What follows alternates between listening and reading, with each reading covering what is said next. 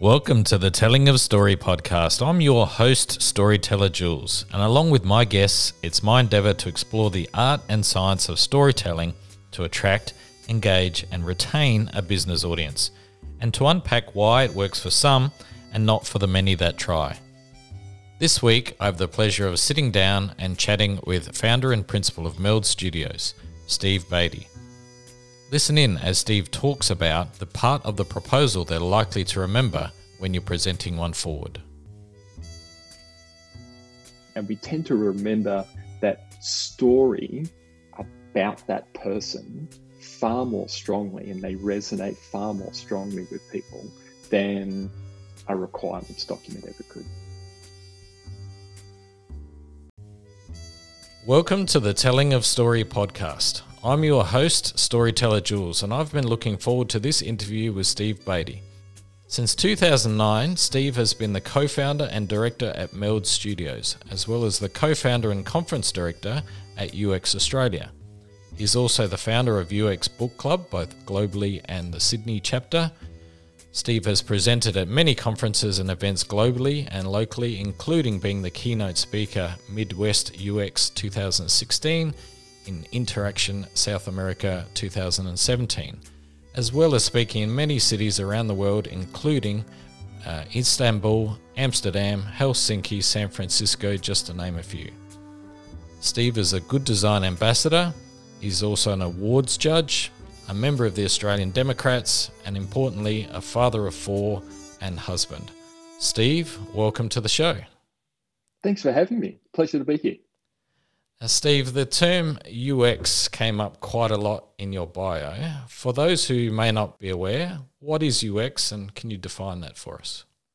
So UX stands for user experience. It's a way to describe the act of designing for digital systems primarily, but not only, in a way that takes into account how people feel about things rather than just taking a functional view of what they're doing and how they're doing it. So historically, user experience was a reaction to a very functional view of software development, which had been translated into the web in the late 90s and early 2000s, and didn't really have a lot of soul to it.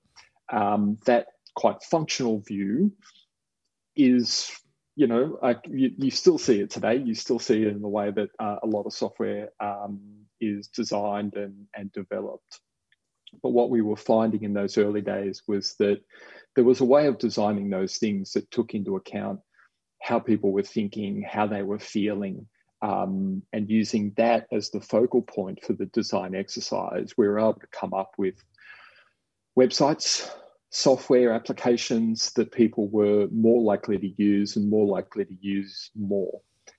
So the utilization of these things was higher, people's satisfaction with them was higher, and from that, an industry was born. Almost by definition, good UX designs means that you're taking people on a bit of a journey from what is and what can be. And I can only imagine that storytelling plays a part in that. How big a part does storytelling play, if at all, in what you do? So one of the best books, one of those foundational books on user experience, which was actually written by a guy by the name of John Kolko. He's still practicing in Austin, Texas, and he wrote a book called Thoughts on Interaction Design. If I had to pick a date, because I don't remember exactly, it was probably written around 2007, 2008. And the reason I mention it is that in the introduction to the book, John talks about interaction design, which is sort of a foundational part of good user experience. But John talks about this idea of interaction design as the design of a dialogue between the user and your service or your product.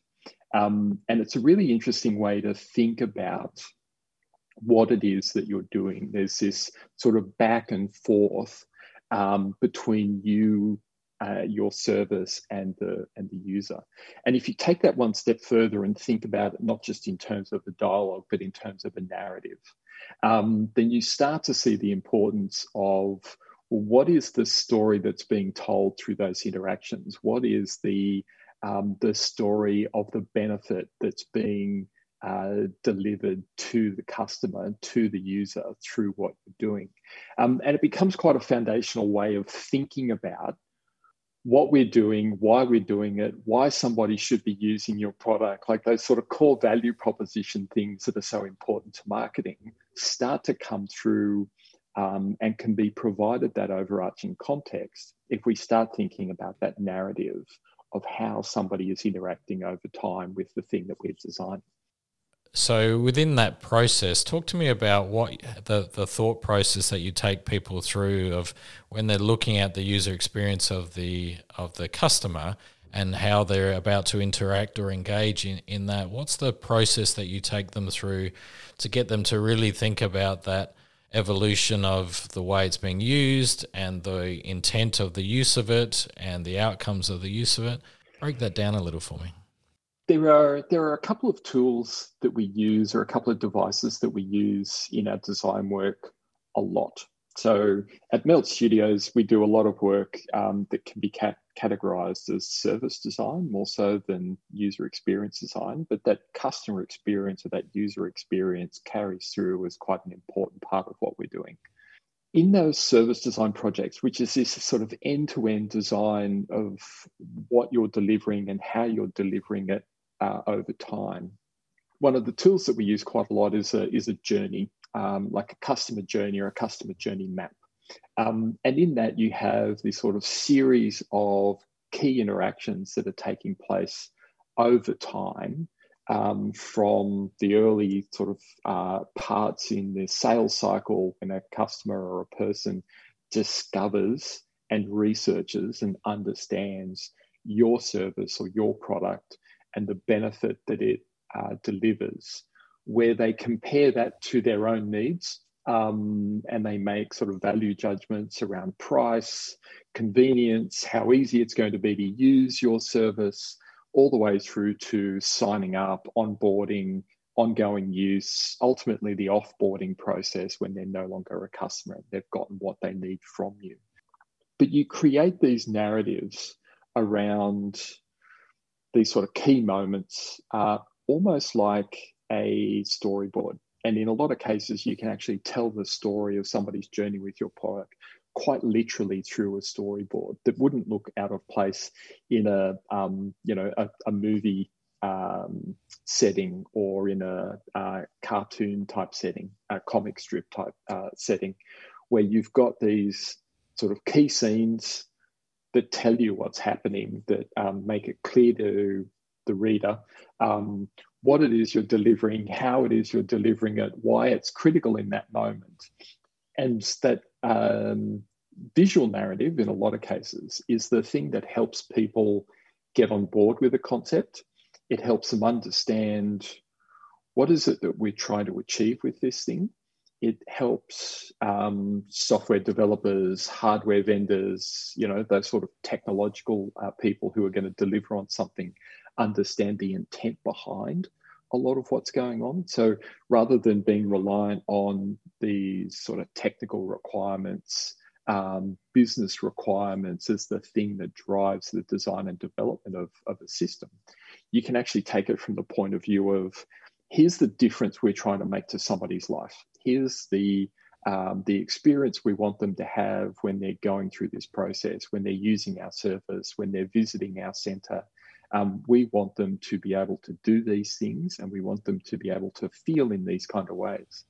And storytelling is a great way to get that across. As humans, not only do we engage with stories really, really well, but we also remember them a lot better as well.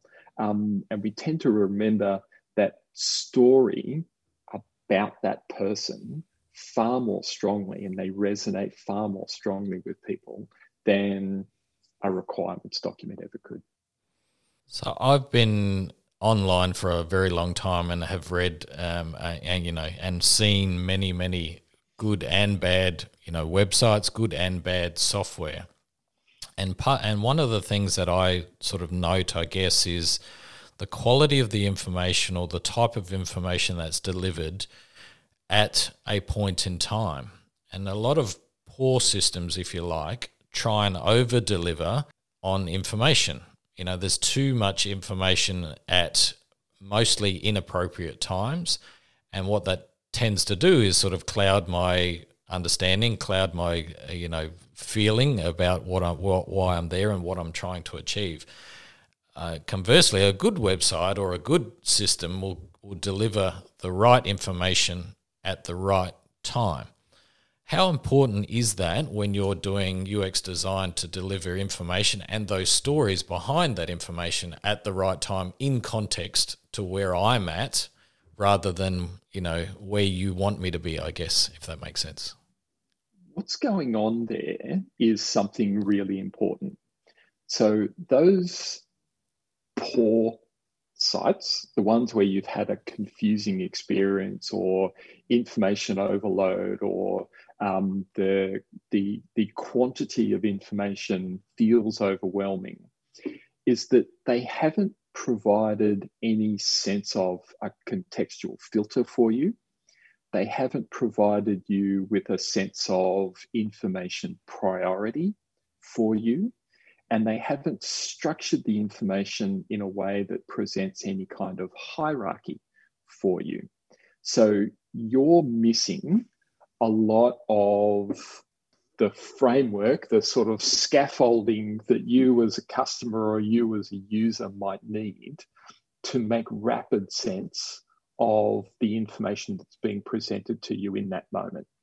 And that's usually a sign that the designers and the content designers don't know, because they haven't asked, they haven't gone and spoken to the people who are likely to use their software and use their systems.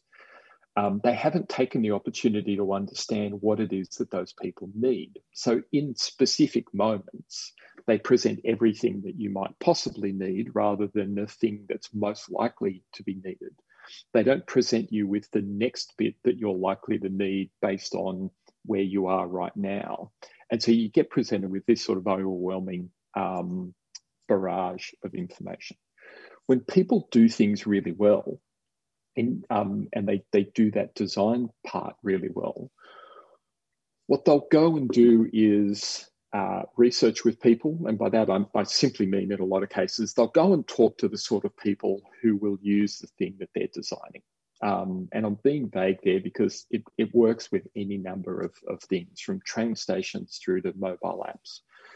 But by talking to that person and talking to a range of people who are going to be using the thing that you're designing, you get into a position where you can say, okay, I feel reasonably confident that I know what are the most likely things to be going through that person's mind in this moment. What are the key questions that they might be asking? Because I've got that sense of a dialogue going on. What are the key questions that they might be asking? And therefore I can prioritize the most likely answers that they're going to need.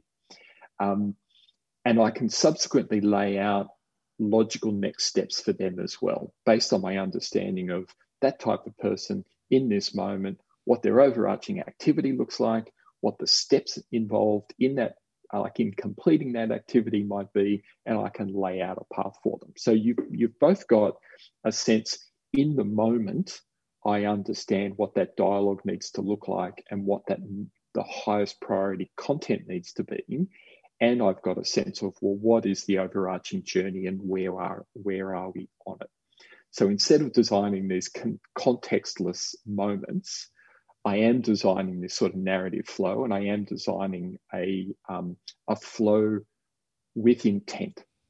And how difficult is that to achieve when we're talking about potentially tens of thousands of people? You're trying to do it at scale that might be coming through the process. Is it, you talk about, talking with people and getting their understanding and understanding what that journey is, and then determining which are the most likely priority and context in each of those stages.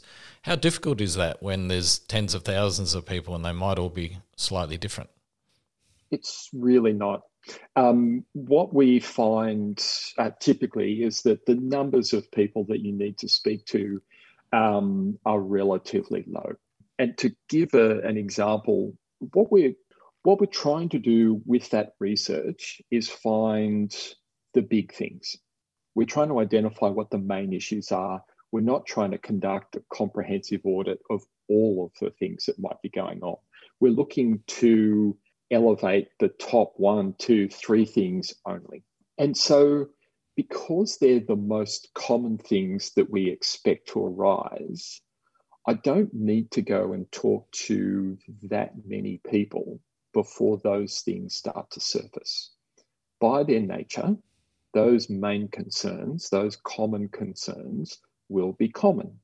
And so once I talk to 6, 8, 10, 12 people, I will find that I'm getting pretty good coverage around what those major issues are.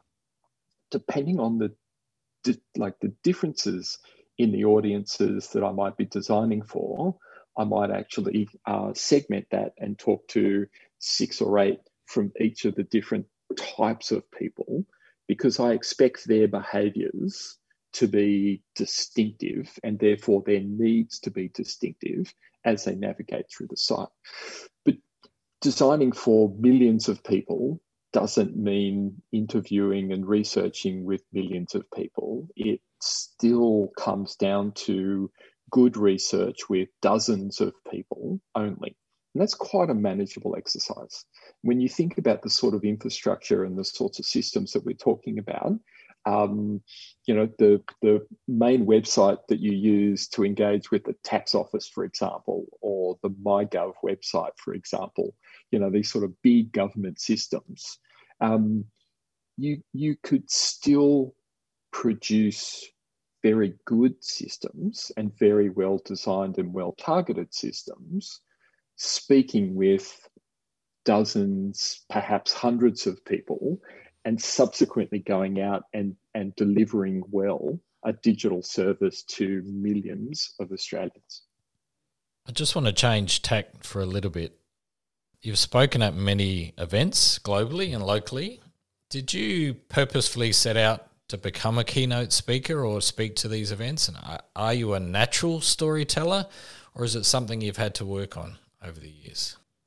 I'll take that in parts. So I have been very fortunate over the last 12 or 15 years in particular to initially be able to write for a variety of different publications. I had picked up writing in design magazines in the late 90s and early 2000s, doing software reviews and sort of industry surveys for the graphic design industry, writing about new releases of Photoshop or Quark Express or Freehand when those things were, when desktop publishing tools were dominant in the design industry. I carried that across to writing for things like Business and Technology, UX Matters, Johnny Holland magazine, and those got me invitations to speak at conferences. Over time, those invitations gained prominence. So instead of giving a 20-minute talk or a 45-minute talk at a conference, I was asked to come and give, a closing keynote. And it's an enormous privilege to be asked to come and do that kind of thing. As a conference organizer myself, I know the amount of faith you put in a keynote speaker, whether it's to open a conference, open the day's proceedings, close the day's proceedings, or wrap up the entire event. There's a lot riding on the ability of that person to actually articulate well a collection of thoughts that will resonate with an audience and in a way that will resonate in an audience rather than alienate them. The last thing you want as a conference organizer is to have your closing keynote, the one that you want to sort of wrap up the conference themes, tie it up in a nice package, deliver it to the audience and send them off, with this sort of coherent collection of thoughts and inspired and energized, and instead they alienate the audience. And I have had that once or twice. It's a privilege. So I haven't sought it. I haven't sort of gone out and said I'd like to be a keynote speaker and approach different conferences. I've just been fortunate over the years that a number of conferences have actually reached out to me and said, "Look, we'd like you to take on this role. Are you up for it?" In terms of, am I a natural storyteller or have I had to work for it? I don't know, to be honest.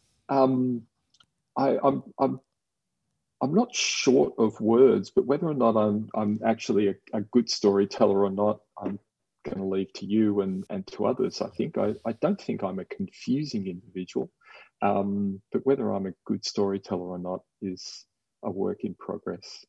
I'm sure you're doing pretty well and doing a very good job at it. Otherwise, you wouldn't get invited to more than one, I would imagine.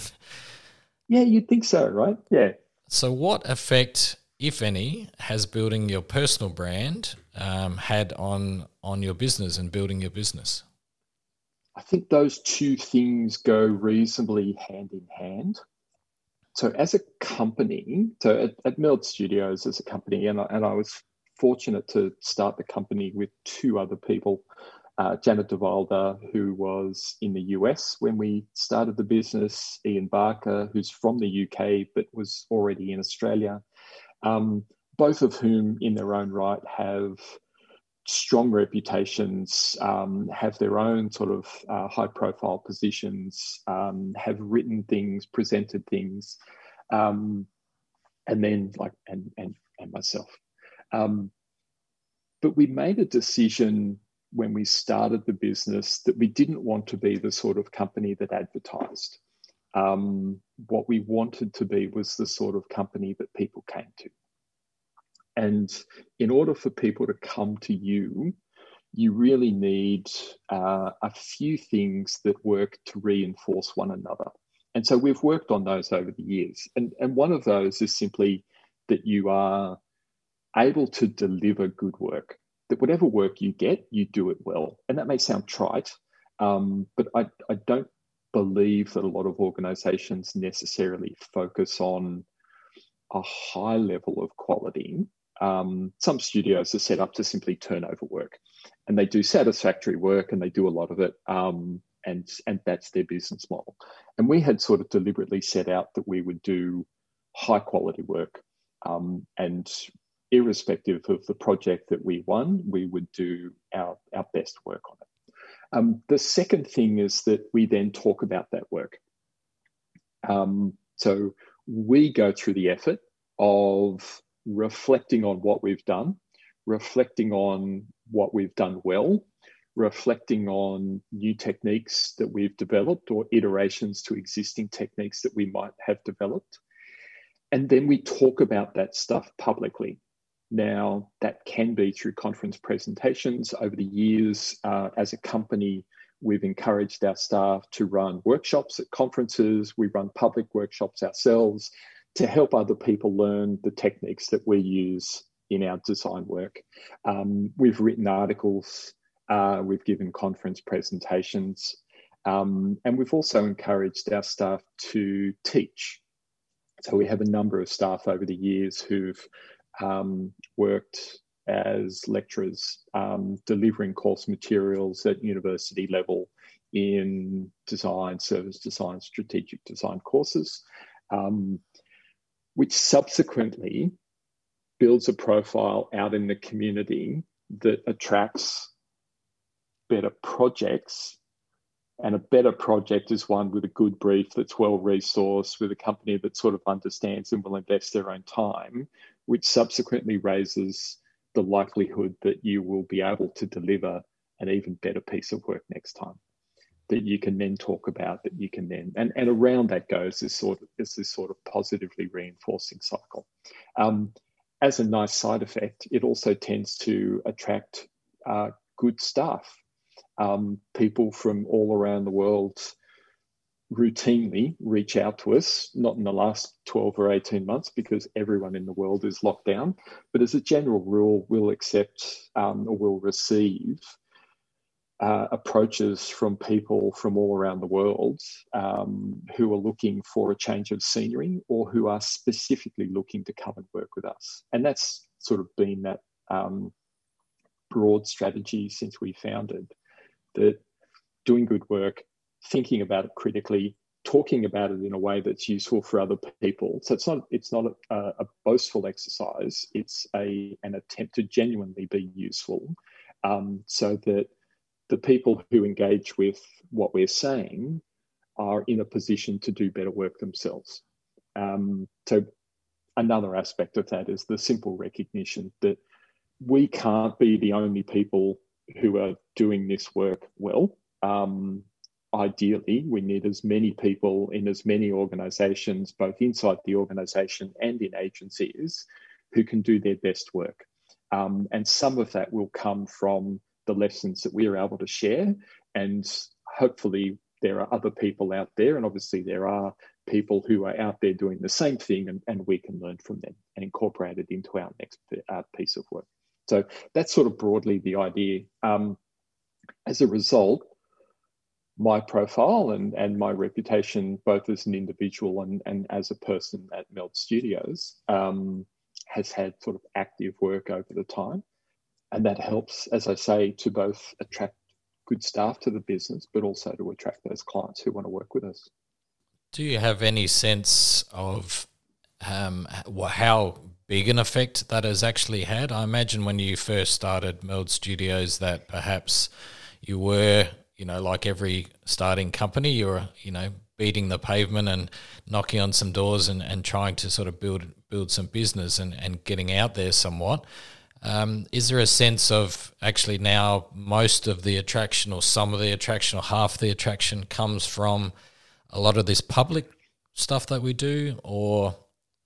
Maybe 2/3 of our work comes from direct referrals from people we've either worked with in the past or have sort of spoken to a colleague that says, go and talk to Meld Studios. Some of that's go and talk to Steve. Some of it's go and talk to Ian. Some of it's go and talk to, one of the other people at the company, go and talk to Jana. Some of it's direct follow-on work. You do a piece of work with a client and they say, okay, now let's work on the next bit. And that's all good. And that's a good sign that not only were you delivering good work, but you were delivering good value, and you were delivering it in a way that was easy to work with.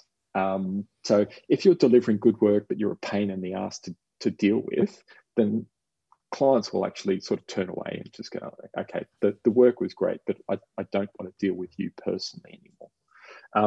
So there's a reasonable sense that we're working in a way that people are happy with. We're delivering results that they're valuing, and they're willing to actually say to a colleague or a peer in another organization, that's a company that you should go and speak to. Almost without fail, though, we will get approaches from people who've read an article, seen a conference presentation, attended a workshop that we've run, I really liked what you had to say and your perspective on whatever that topic is. I need your help in my organization. I need you to come and do for us what you were talking about doing for that other organization. They're similar to us. They have a similar challenge. What you did for them would be really good if you could come and do that for us.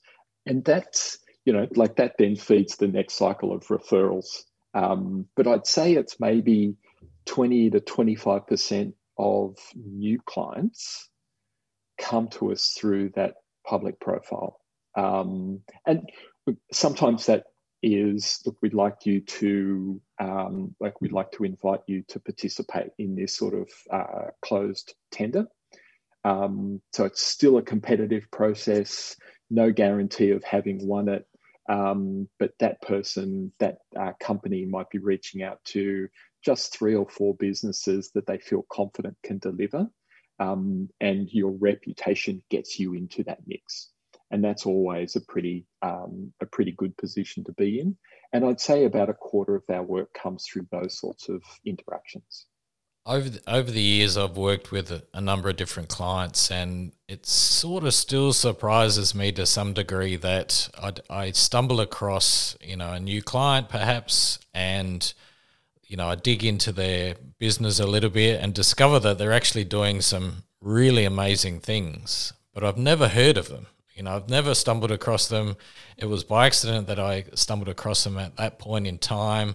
I always call them the best kept secrets, and that's not something you want to be known for in business. No, How important is it, do you think, for a business owner, for an entrepreneur in general, to actually get out there and be the face of the business and be visible? We're going through a process at the moment of engaging with a marketing company to help us. So for all of the good that we can sort of do in it, when you're in it, it can also be difficult to really identify where you might need some help, to take the time to really analyze where leads are coming from and where people are finding you, and make sure that you are telling a story that's answering their questions today. So this is one of those things that, again, sort of good research will tell you the answers to these things, but when you're in the midst of doing your own job, it can be hard to go and conduct that research. So we've brought in that help, and they're going through and looking at, well, for the people who are engaging with companies to do the kind of work that we can do, that we would help them with, how are they framing that problem? And then translating that into what should we be talking about? How might we be telling that story so that we're connecting those two things? And it's not about, you could take that as a cynical exercise and say, I'm going to talk about stuff that we really can't do, but it'll attract work and then I'll figure out how to do it. But there's also a very real problem, as you say, of people who are doing really good things, but aren't talking about it in a way that would allow anybody else to know it. They're not broadcasting it. They're not publishing it. Maybe they're not using the right terminology, or they're using technical jargon or industry jargon instead of words that a client would use. And so those two things never get connected, and all of that is important. But we're sort of taking on that message of we're going to get help with that, and going through this process of looking at what we're saying and how we're saying it, to find those ways that we can improve it. Because otherwise, you're back into that situation that we've been trying to avoid as a business, of having to advertise. And even then, you're in a position of, in that ad, what is it that you're actually saying? And if you're not clear on what people are trying to solve for, what problems that they're thinking about, what questions they've got in their mind, then the likelihood that your ad is going to be any better than your content marketing was, is low. Over the years, you've ventured across and published in a number of different formats. So you talk about writing in the early days in publications. You've done some presentations and keynotes. You've built your personal brand across, award ceremonies, for example. You talk about teaching. So there's a whole number of different formats that you clearly have been active in. How important is it to spread yourself out across maybe more than one format? And is it important to be seen in different places, or where your audience might be? Or would you suggest maybe focusing in on, one or two areas and, being known and being very good at that? I am not yet clear on whether or not there's a single answer to that question. So, after 25 years of working across various parts of the design industry, I'm not clear. So I have, colleagues and peers, a friend and co-worker by the name of Ram Castillo, who runs a very successful podcast called Giant Thinkers. hundreds of thousands of subscribers, it might even be millions of subscribers, it wouldn't make a lot of sense for him to spread out and diversify necessarily if it was going to detract from his ability to do that podcast. So you can understand if you've built up a successful following and you've got that audience in a particular medium like that podcast, that requires additional work, that requires ongoing energy and effort. Spreading yourself into other areas may not make a great deal of sense for him. I don't have that. I don't have a platform where I'm attracting millions of followers. I don't have, like a blog that gets hundreds of thousands of readers or, millions of followers on Instagram. I'm not going to start doing beauty product influencing on TikTok anytime soon. For me, it's about getting stories out into the industry where those people will tend to be listening. So articles on Medium are good. Articles in different magazines, online sort of magazines are good. LinkedIn articles work reasonably well as well, because a lot of both our clients and prospective staff will be in those areas. I'm reasonably active on Twitter. Conference presentations, not only at the conference itself, but they provide an ongoing audience with people logging in to either listen to them or watch them many years down the track. For me, at least, I'm not fixed on a particular platform, and so I can adopt the practice of simply putting things out into the medium that seems to make the most sense. I've recorded a few videos on different topics. Conference presentations have been both video and audio recorded, and they're out there. We've written a lot, and I've written a lot over the years, which is obviously sort of persists as well. I think there's something to be said for that ability to focus on a channel and outlet, put the effort into building that, and that actually creates an audience.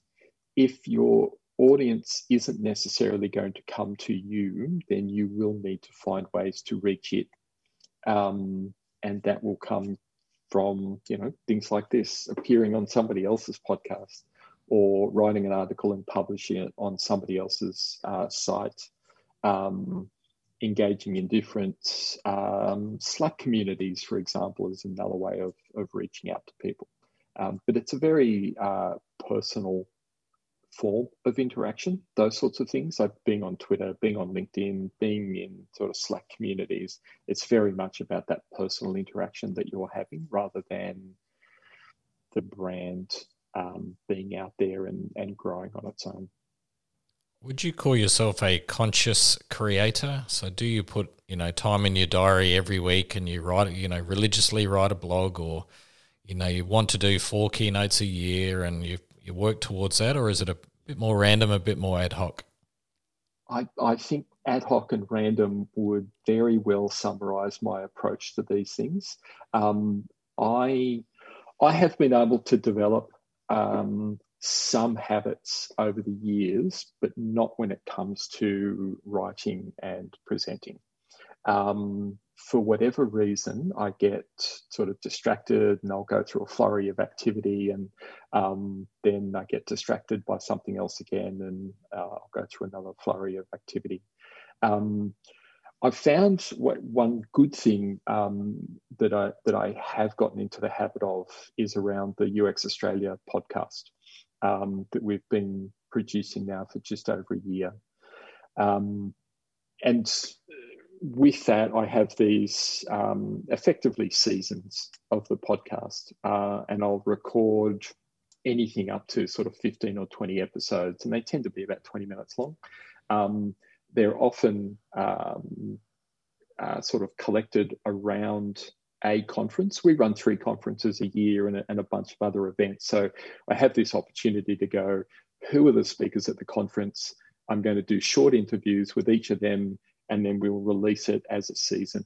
Over the summer, I did one around women authors, female authors, and I did about 8 interviews with women authors, and we released that as a season. We did a season around the Design Research Conference that we ran in March. I'm in the midst of recording the UX Australia conference season at the moment, and then those can be released. And I've found that style of habit, if you like, which is that I've got a season and I'm going to record a bunch of interviews, and then I'm fortunate that I can hand it off to somebody else to edit and publish, because UX Australia has an events team and a production team associated with it, so I can do that. And I'm currently recording those, and I'm in the process of planning the next season. So the next season of the UX Australia podcast will be looking at the issue of designing for a net zero economy. And the plan is to talk to people who can help explore that issue, be they carbon economists, sustainability people, fossil fuel people. I'm interested in understanding what are the sorts of things that we engage with, that we make, that we use, that are derived from fossil fuels in some way or another. Like, we understand the energy that goes into making something, but what about the materials themselves? All plastics, for example, have fossil fuel foundations to them. Gas heating and cooking is quite obviously a fossil fuel. But if I'm someone like a technology startup who's designing a fitness app, to what extent do I need to think about carbon emissions when I'm designing that service, when I'm designing that system? And how would I go about it? If I run a retail outlet like Woolworths, big major supply chain type of thing, how do I account for the carbon that's in my supply chain? How do I account for the difference between in-store shopping versus click and collect as a systemic issue as it relates to carbon emissions? And how would I redesign that if my intent was to reach net zero? So that's going to be the topic of that podcast. But as I say, for me, just because of the way that I organise my time and myself, being able to say, okay, that's a topic, that's a season, I'm going to line up 10 or 12 interviews that explores that, record them and hand them off, is something that I find I can do reasonably well, rather than these people who are sit down for an hour a day or sit down for a couple of hours a week and just do that content creative activity. I'm much more sporadic. It's pretty obvious to me that whilst you may say you're not, consistent in that way, what you have been consistent on is producing over a long period of time. It would be fair to say that you've been writing for, you say, 25 years. That has led into different formats as things evolve. So speaking, podcasting, those kinds of things. So the longevity there, I think, is where you're now reaping a lot of those benefits. And I do see that quite a bit, is whilst you might not be consistent on a daily, weekly basis, as long as you are consistently putting yourself out there, the benefits are only going to come given enough time and, putting it out in the right formats and in the right places. So well done. So congratulations on doing that. Do you have any sense that, from a production perspective, how important is it to do things like, good quality graphics, good quality sound and audio, good quality video and lighting? How important is that versus the quality of the content itself? In other words, is it best to just get it out of your head and get it out there and don't worry too much about the quality, or is there a need for a certain amount of quality for it to work? The better the quality that you can make it, the better it will resonate with people, I believe. However, I think there's a risk that we run of not doing it at all because we're not happy with the quality of it, or we don't think the quality will be there. And so it doesn't happen. If I can't achieve a certain production quality, then I'm not going to do it at all, is probably doing a disservice to ourselves. Because somewhere in between those 2 points is decent quality, but still really good content. And that at least starts people engaging with the ideas, and at least starts people moving it around. Audio podcasts are much easier than video to do well. And so you can create a decent quality, quite a decent quality podcast with very little infrastructure. So if quality is an issue, go for a podcast. That's probably the easiest of all of those things. Articles on Medium are very easy to write. So if you're more comfortable writing than speaking, publishing on one of those sorts of platforms is something that you can do reasonably well. There are going to be issues around licensing and cost and copyright and a range of other things that you should investigate before you use a platform like Medium or use any sort of publishing platform. But those are relatively low barriers to entry. Once you start doing video, I think issues like lighting, picture quality, the quality of the editing, where it's served and whether or not it will stream well become much more important and can get in the way of people actually engaging with the ideas. So I've been watching some very well-produced videos recently from a policy group called the Australia Institute, a series around the economy and various elements of the Australian economy. And they do some quite good videos that are reasonably well produced. It's not like watching a production on the ABC or SBS or commercial television. It's a couple of people in a studio talking, but they do it reasonably. They do a reasonably good job of the production. The better quality you can do, the better. But as I say, don't let that stop you. And I've seen and spoken with a lot of people who have let quality simply stop them from doing anything at all. And I'd encourage people it's better to articulate those ideas, to get them out into the public domain, allow people to engage with them, allow that scrutiny to come through, and overall they'll be much better as a result. It's a lovely segue into my final question, Steve, that I like to ask everybody as we finish up is, if somebody paid you $1 million to pick your brain, but you only had a few minutes to sort of impart some of your best knowledge, what would you say to them? I'm going to give it away for free. Wow. Okay.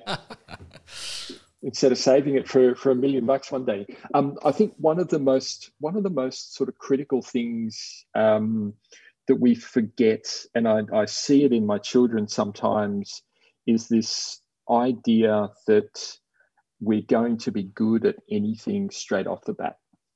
We will always be bad when we start out. And if our focus is on how we compare to the best people in the industry or the best people in a domain, that can be quite confronting and it can scare us away. One thing that was told to me by a magazine editor many years ago, when I expressed this sort of, I don't know that I'm, the right caliber to be writing for your publication. You've got this sort of litany of names of people who have this high profile. And the editor sort of turned around and said, the reason they have such a high profile is because they write for this magazine, not the other way around. And I'm interested in your thoughts. And so I was like, okay, well, that's not the way that I was thinking about it. I was thinking about it as they had a profile and they had this sort of expertise, and that's why they were writing. You will always be bad at whatever it is you're doing when you get started. And the only way to get better at it is to get started. And just to work on improving yourself and to reflect on what you need to improve, and what kind of effort you need to put in to actually get there. That works in so many domains. It works in design, it works in exercise, it works in your favorite hobby, it works in learning a language, it works in our relationships with other people. You're not going to be good at those things when you start, but you will get better over time if you continue to work at it. Steve, I've highly enjoyed our conversation, and thank you so much for sharing some of your wisdom. It's been a pleasure. Where can people find out a little bit more about you? So you are most likely to find me on Twitter at Doc Baty, DOCBATY. That is where I am most vocal, most cranky, and also most verbose, if you can believe that, on Twitter. Otherwise, you will find me on LinkedIn, and of course at Meld Studios, and also at the UX Australia podcast, which you can sign up to at uxaustralia.com.au. Fantastic. Thank you so much. Thanks for being a part of the Telling of Story. Thank you for having me. It's been a pleasure. Cheers. Wow. I hope you enjoyed that chat with Steve Baty as much as I did. There were so many things in that to unpack. Everything from making sure that you're asking your customers about what it is they need and when do they need it, and delivering on that as part of your customer journey. The time that it's taken Steve to build his personal brand, the consistency in which he's done so, even though he humbly says he hasn't been consistent. He's been there and done that for 25 years. And as a subsequent side effect, he's built a great business that attracts a really good customer base because of some of the public stuff that he does do. His personal brand and his business brand have actually melded together, pardon the pun. But what I really loved was when he spoke about doing good work, unpacking that internally, but then speaking about it in public. And not just speaking about it in a braggy kind of way, but doing it in such a way as to help others. Such an authentic approach. And I get that from everything that he said, was that his true desire was to make the world a better place. And if he can contribute to that, then he's done his job. But what that does is attract a better type of client and also a better type of employee. So what a great tip there is to put out your work in an authentic, meaningful, useful, and honest way. And that will attract a better audience. Much love. Chat soon.